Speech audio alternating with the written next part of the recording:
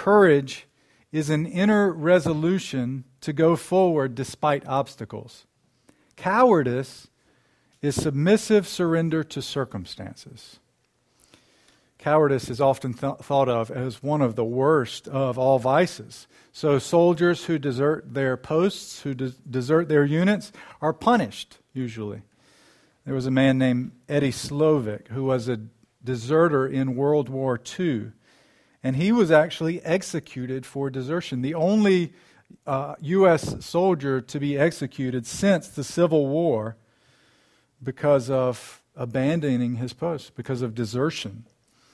The Romans in the ancient day practiced something called decimation. We hear that word and we think total obliteration. But what decimation was for the Romans was a punishment for cowardice and desertion. If a large company of soldiers was guilty of these crimes, then a tenth of that number, 1 out of every 10, would be singled out by lot and executed by the other soldiers. Again, for desertion. And it's easy for me anyway, to think about cowardice and how lowly we would think of those who desert their brothers and sisters on the field of war. I'm sure it would be a bit different if I had to actually stand on the front lines with them. However, desertion deserves some sort of punishment. It's directly opposed to everything that the U.S. Marine Corps and our armed forces are about. The U.S. Marine Corps motto is Semper Fidelis, always faithful, and to abandon your brothers in war is not faithful. In fact, it's one of the highest forms of selfishness and self-preservation at the expense of your friends. And so it was with Jesus and his disciples.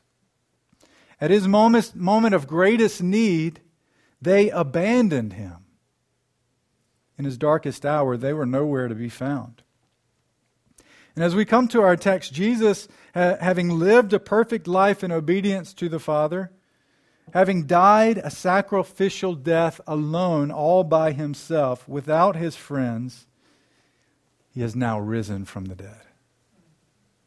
Do you believe that truth? Do you believe that Jesus is risen from the dead? That he literally died, that his heart stopped beating, and he rose from the dead? So you have to wonder, with all that's going on, having defeated death and hell all by himself, how will he now come back to his cowardly disciples? What will he say to them? What will he do to them? Perhaps he would come back with the anger he had when people were making his temple into a marketplace, turning over tables, rebuking his disciples for their cowardice. Perhaps he would shame them. Could you not stay with me? I told you everything. I told you I was going to die. I told you I must suffer and die and then be raised on the third day. And you didn't believe me. You ought to be ashamed of yourselves for not believing me. Perhaps we would have come back with self-pity, feeling sorry for ourselves, that no one stood by us in our time of need. But as we will see, Jesus rejects all that. And to his disciples, to those deserters, he gives not punishment, but peace. He gives them peace. And though each one of us is guilty of divine desertion, the resurrection of Jesus Christ gives us peace. Look at our text with me. John 20, 19-31. On the evening of that day, the first day of the week, the doors being locked where the disciples were for fear of the Jews, Jesus came and stood among them and said to them, "Peace be with you." When he had said this, he showed them his hands and his side. Then the disciples were glad when they saw the Lord. Jesus said to them again, "Peace be with you. As the Father has sent me, even so I am sending you." And when he had said this, he breathed on them and said to them, "Receive the Holy Spirit. If you forgive the sins of any, they are forgiven them. If you withhold forgiveness from any, it is withheld." Now Thomas, one of the 12, called the twin, was not with them when Jesus came. So the other disciples told him, "We have seen the Lord." But he said to them, unless I see in his hands the mark of the nails, and place my finger into the mark of the nails, and place my hand into his side, I will never believe. 8 days later, the disciples were inside again, and Thomas was with them. Although the doors were locked, Jesus came and stood among them and said to them, peace be with you. Then he said to Thomas, put your finger here and see my hands, and put out your hand and place it in my side. Do not disbelieve, but believe. Thomas answered him, my Lord and my God. And Jesus said to him, have you believed because you have seen me? Blessed are those who have not seen and yet have believed. Now Jesus did many other signs in the presence of the disciples, which are not written in this book, but these are written so that you may believe that Jesus is the Christ, the Son of God, and that by believing you may have life in his name. May God add his blessing to the reading and preaching of his word. Our theme for this morning from this text is this: by Jesus' death and resurrection, he gives peace to his people. By Jesus' death and resurrection, he gives peace to his people. You know, peace is what the world needs. Just take a look around our world this moment in time, and there is a significant lack of peace. Terror attacks, threats of war, actual war, these things characterize our world. There's no peace in politics. It's all attack and mock, insult and divide. There's no peace in our circumstances, just in our daily lives. I'm sure you've heard even the last few days, and some of you have been affected by the terrible tragedies that have happened in and around Wake Forest. There was a woman killed in a car accident Tuesday in Wake Forest on Capitol Boulevard. There was a woman killed in Zebulon in a car accident also on Tuesday. There was a shooting just 2 days ago in which 3 people lost their lives. No peace. We live in a very broken world, and it seems there is no peace to be found anywhere. But the truth of the Scripture and the truth of our passage this morning reminds us there is peace. And this peace is found in no other place than the resurrected Lord Jesus Christ. You will not find peace in this world without him, not ultimately in politics or education, definitely not through war. And you will not find peace in the age to come without him either. You won't find peace in the age to come from your morals, from your meditation, from your penance. Jesus is the Prince of Peace, and he gives this peace to all who come to him and find their hope in him. So from our text, I want us to consider this peace that Jesus gives from his resurrection. This peace Jesus brings when he comes back from the dead. So first notice that this peace gives us strength. This peace gives us strength. This is the first day of the week, the day Jesus rose from the dead. He's already appeared to Mary in John's account, and she went, as Jesus told her to announce to the disciples, I have seen the Lord. The disciples had been mourning, no doubt. And yet there were these hints that something's going on, that something is happening. Peter and John had seen the empty tomb. Mary had seen Jesus himself. They're thinking, what is going on here? There's probably quite a bit of excitement and anticipation. And yet at the same time, this is also mixed with fear. John notes that the doors were locked for fear of the Jews. Fear is what had led Peter to deny Jesus 3 times.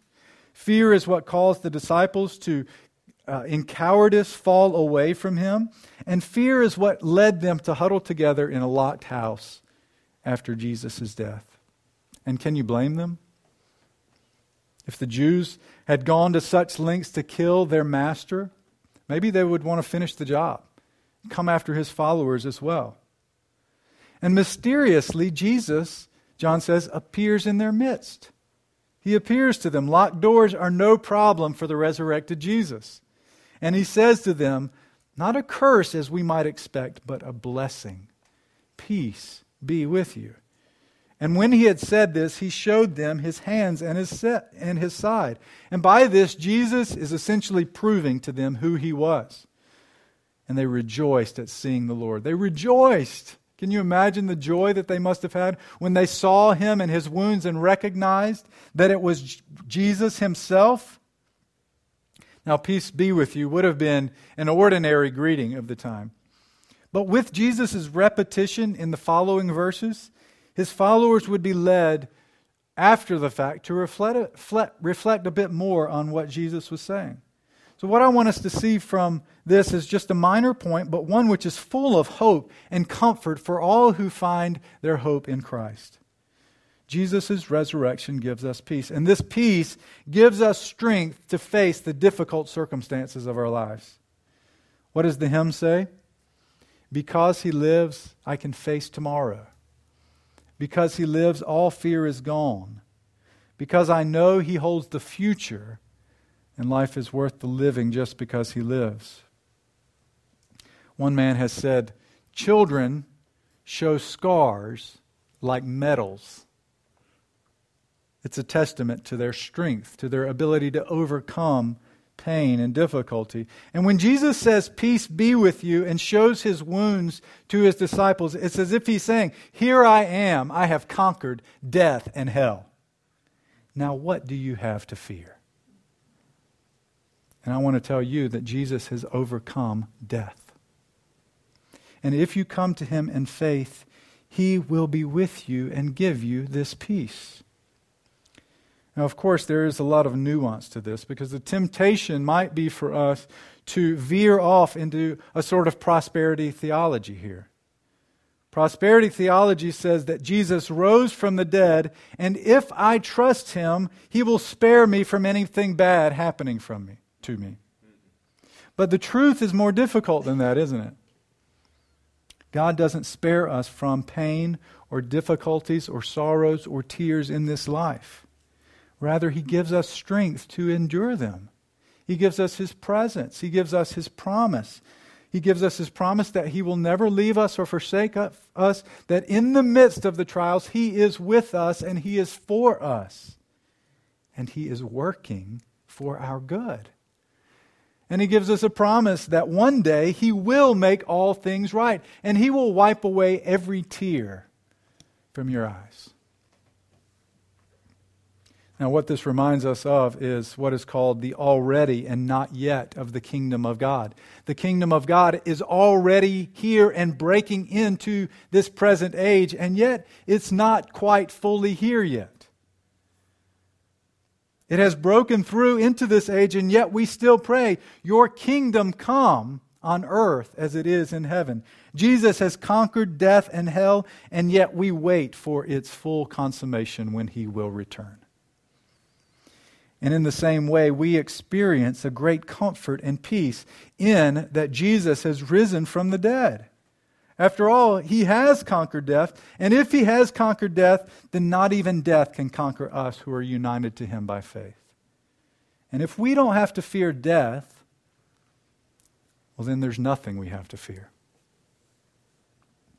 It was Robert Murray McCheyne who said, if I could hear Christ praying for me in the next room, I would not fear a million enemies. Yet, he says, distance makes no difference. He is praying for me. So, brothers and sisters in Christ, Jesus has been raised from the dead. He is alive. He is sovereign over your circumstances. He is with you, and he is interceding on your behalf at the throne of the Father. And if God loves to hear the prayers of his people, how much more does he love to hear the prayers of the Son of God, Jesus himself?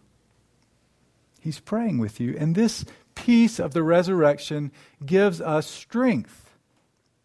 But really, this peace in our temporary circumstances only comes from having a greater peace. The peace that Jesus gives strengthens us because, our second point, truth, the peace he gives is what reconciles us to God. This peace, this resurrection peace, reconciles us to God. So the ground for our peace in difficult circumstances is not just that everything's going to turn out okay. We're fine. We'll forget about it in 20 years down the road. It'll be a distant memory. This ground for our peace in difficult circumstances is that we have peace with God. When Jesus shows his wounds to his disciples, he's not simply proving who he is. He's not simply proving his identity. He is also displaying the basis for the peace he pronounces over his people. Jesus' repetition and his connection of his words to his wounds shows us that the peace he gives to his people flows from his wounds for them. If Jesus had died on the cross but not been risen from the dead, then what would we say? I remember hearing a story about a Christian monk being interviewed. He was asked by the interviewer, what if one day you come towards the end of your life and somehow it is proven without a doubt that Jesus never lived, that he never died, and he never rose from the dead? What would you say to that? And the Christian monk said something we might be tempted to say. He said, I would be okay with that, because a life lived with these morals and for these virtues is absolutely worth it. That's what he said. It's not what Paul says, however. Our response to that must be, no, that is false. For if Jesus didn't die on the cross, then our sins have not been paid for. If Jesus wasn't raised from the dead, then he wasn't really who he said he was. And as Paul says in 1 Corinthians 15, we are still in our sins. We are still at enmity with God. And he says if we find that we've been living for something that was not true, we of all people should be pitied above anyone else. We all by nature have deserted God, our Maker. He created us for his own glory. He created us to enjoy him and to glorify him, and none of us has done so. We have turned away from him and made ourselves his enemies. And what all humanity has deserved is for Jesus to come back from the dead and destroy everyone who deserted him. Everyone who doubted him, everyone who put him there on the cross, and we put him there by our sins. But he does not treat us as our sins deserve. Rather, he comes back from the dead and says to his followers who deserted him, peace be with you. Peace be with you. Since Jesus rose from the dead, everything he said and everything he did has been vindicated as true. Every judgment, every statement, every promise is true. He is who he said he is, and the Son of God who came to save sinners and reconcile them to God is who he said he is. The biggest problem humans have is that we are by nature separated from God and at enmity with him, but Christ brings peace. You will only find peace with God through the resurrected Christ. He has purchased peace with his wounds. So friends, you will not have peace with God through your own moral effort. Trying to get to God by religious performance is and will be a treadmill of death for you. You will not have peace with God through your own strivings, through your own spiritual disciplines, through your own moral resolutions to do better and try harder and pick yourself up by your own bootstraps. Peace with God is only found in Christ, who morally performed on sinners' behalf. In Christ who died in our place. In Christ who absorbed the wrath of God and paid the penalty for sin. For he says, I am the way and the truth and the life, and no one comes to the Father except through me. He is the only way we will have peace with God. Jesus gives us peace by his resurrection, both an inward peace which strengthens us, and then an objective peace which reconciles us to God. But notice what happens next in John's account. And here our third truth about this peace that Jesus gives by his resurrection. This peace which Jesus gives propels us outward. The peace that Jesus gives by his resurrection propels us outward. Look at verse 21. Jesus said to them again, "Peace be with you. As the Father has sent me, even so I am sending you." And when he said this, he breathed on them and said to them, "Receive the Holy Spirit. If you forgive the sins of any, they are forgiven. If you withhold forgiveness from any, it is withheld." Now, I'm sure I could preach an entire sermon or two or three on just these few verses. So I'm not going to spend a whole lot of time here, but for now I mainly want you to see that the resurrected Christ sends his people outward. It propels us outward to others. He repeats this blessing, "Peace be with you," and now he connects this blessing of peace to the sending out of his disciples. We see here a commission, we see authority, we see empowerment. See the commission, Jesus commissions his followers to go. That's sending them out. As the Father has sent him, so he is sending them. Jesus is involving his people in his mission. Now his mission and that of his followers is distinguished. It is not exactly the same. His is the ultimate work, paying for the sins of his people, saving them from their sins. And their work, the work of his people, their mission is dependent upon his. The mission he gives them is that of proclaiming his work, proclaiming his person and work for sinners. So there's the commission, the sending out, but that commission also inherently includes authority. You remember in Matthew's Gospel, the Great Commission, Jesus said, "All authority has been given to me. Therefore go and make disciples of all nations." So his commission includes a certain authority. Jesus gives the authority to his disciples, and by extension, as they were representatives of his church, he gives this authority to his church. So this authority is spelled out in verse 23. If you forgive the sins of any, they are forgiven them. If you withhold forgiveness from any, it is withheld. So this is the authority that Jesus has given his church. This points to the importance of the local church as an expression of the church universal, and its authority as a local church to take in members, to receive members. When we receive members, essentially what we're doing is we are affirming, yes, we believe, as best we can tell, that this person is a Christian. We believe their profession of faith. We believe that they are walking and producing fruit in line with their profession of faith. Jesus says, if you forgive these sins, they're forgiven, but if not, they are withheld. So, as the church proclaims this message of the gospel, of Christ crucified for sinners and risen from the dead, and as people either receive it or reject it, the church marks those who belong to Christ. Those who receive the message and trust in Christ, their sins are forgiven. But those who reject him, forgiveness is withheld. But notice also the empowerment that Jesus gives them.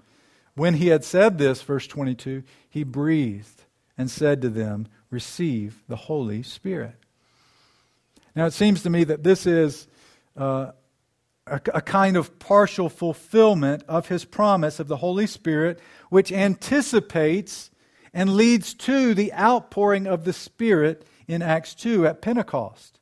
But don't miss the significance here. Jesus, by his resurrection and the peace that he brings, is empowering his church to fulfill the mission he has given them. He's not only giving them a responsibility and a commission, an authority, he's giving them the power of his presence to carry it out. The reason we can be confident in our witness to others is because we are empowered by the Holy Spirit. Not because of our eloquence or our confidence in what we have to say, but because the Spirit indwells us and empowers us. This is the Spirit of the one who rose from the dead. Can he not do all things? Can he not save any and all who come to him? Can he who rose from the dead not give our lifeless lips the words to say at the appropriate time and pierce the hardened heart with his word? Can He not make effective the words we speak of Christ, which seem only to fall down dead at our feet? Yes, He can. And He will. For just as He Himself was raised from the dead, He will give life to those who are dead in sin and transgression.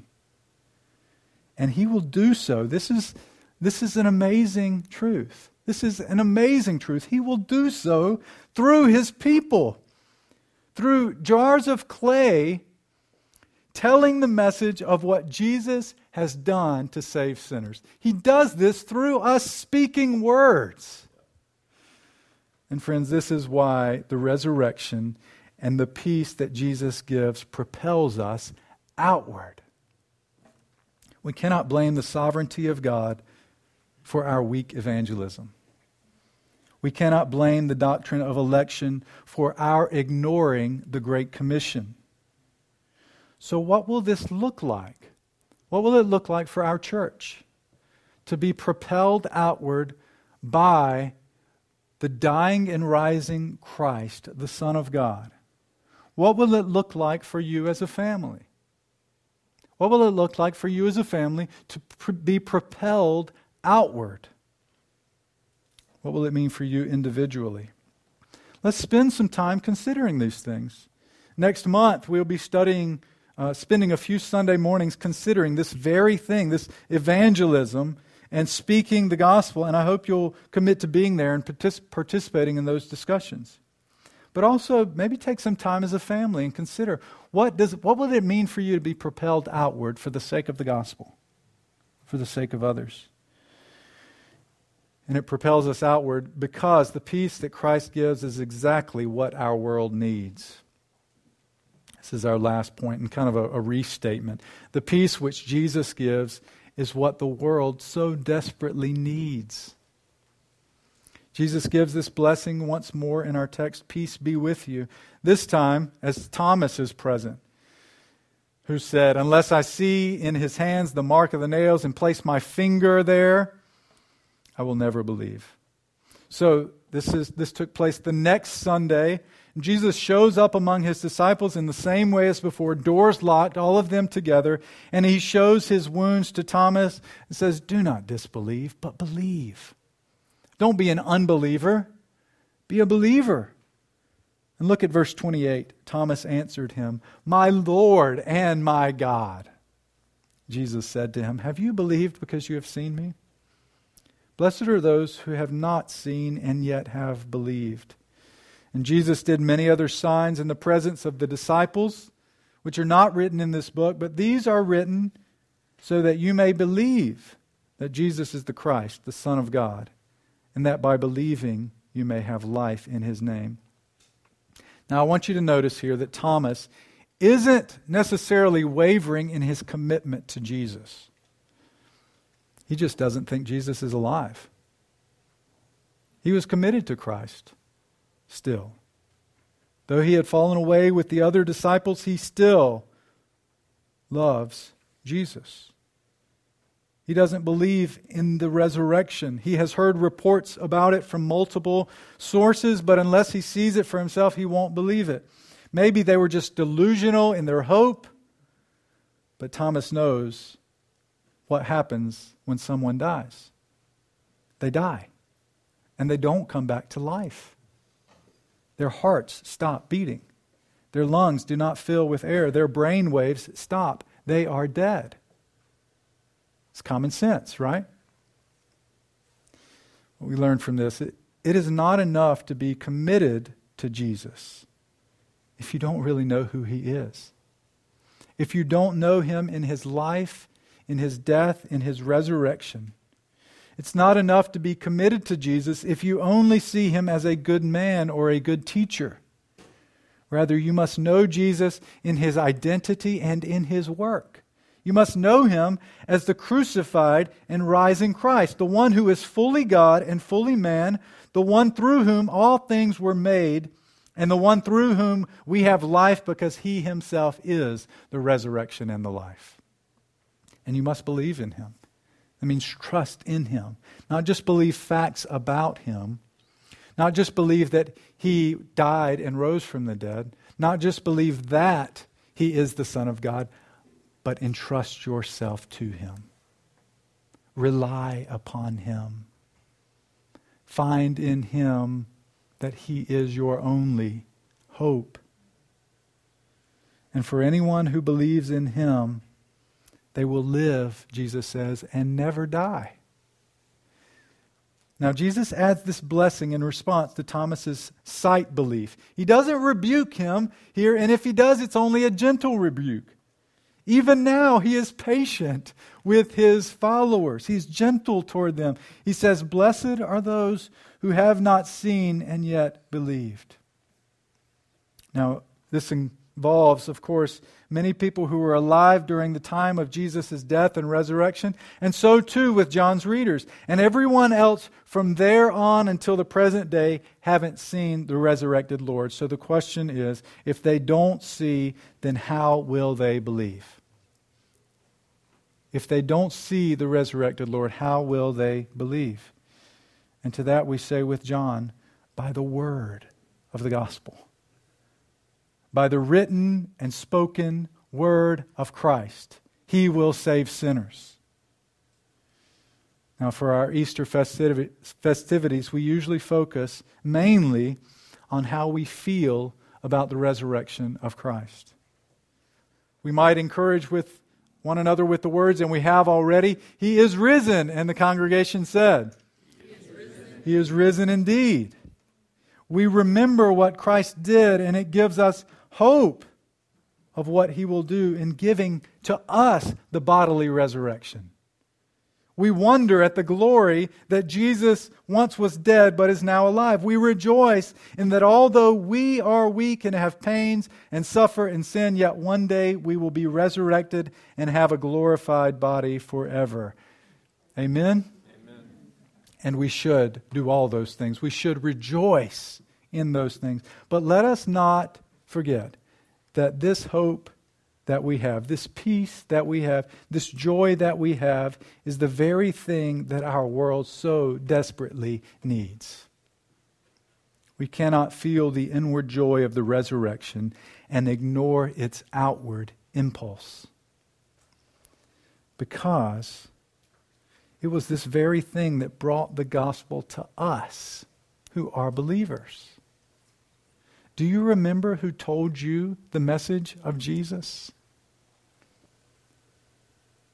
Do you remember who it was? Who it was that God used to bring you to faith? Perhaps a mother or a father, a brother or a sister, a pastor, a friend, maybe a combination of several of those. Now ask yourself, who might the Lord be pleased to save through the message of the gospel coming from my lips? Let's pray together.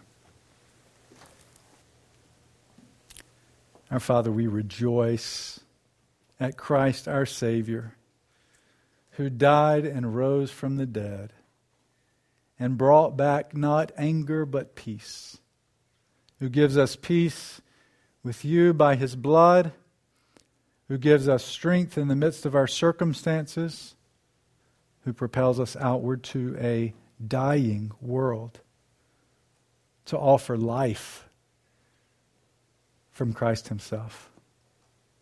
Would you move us in response to your word? Would you move us this day to respond in faith and obedience to all that you have for us in this passage? We humbly ask in Jesus' name. Amen.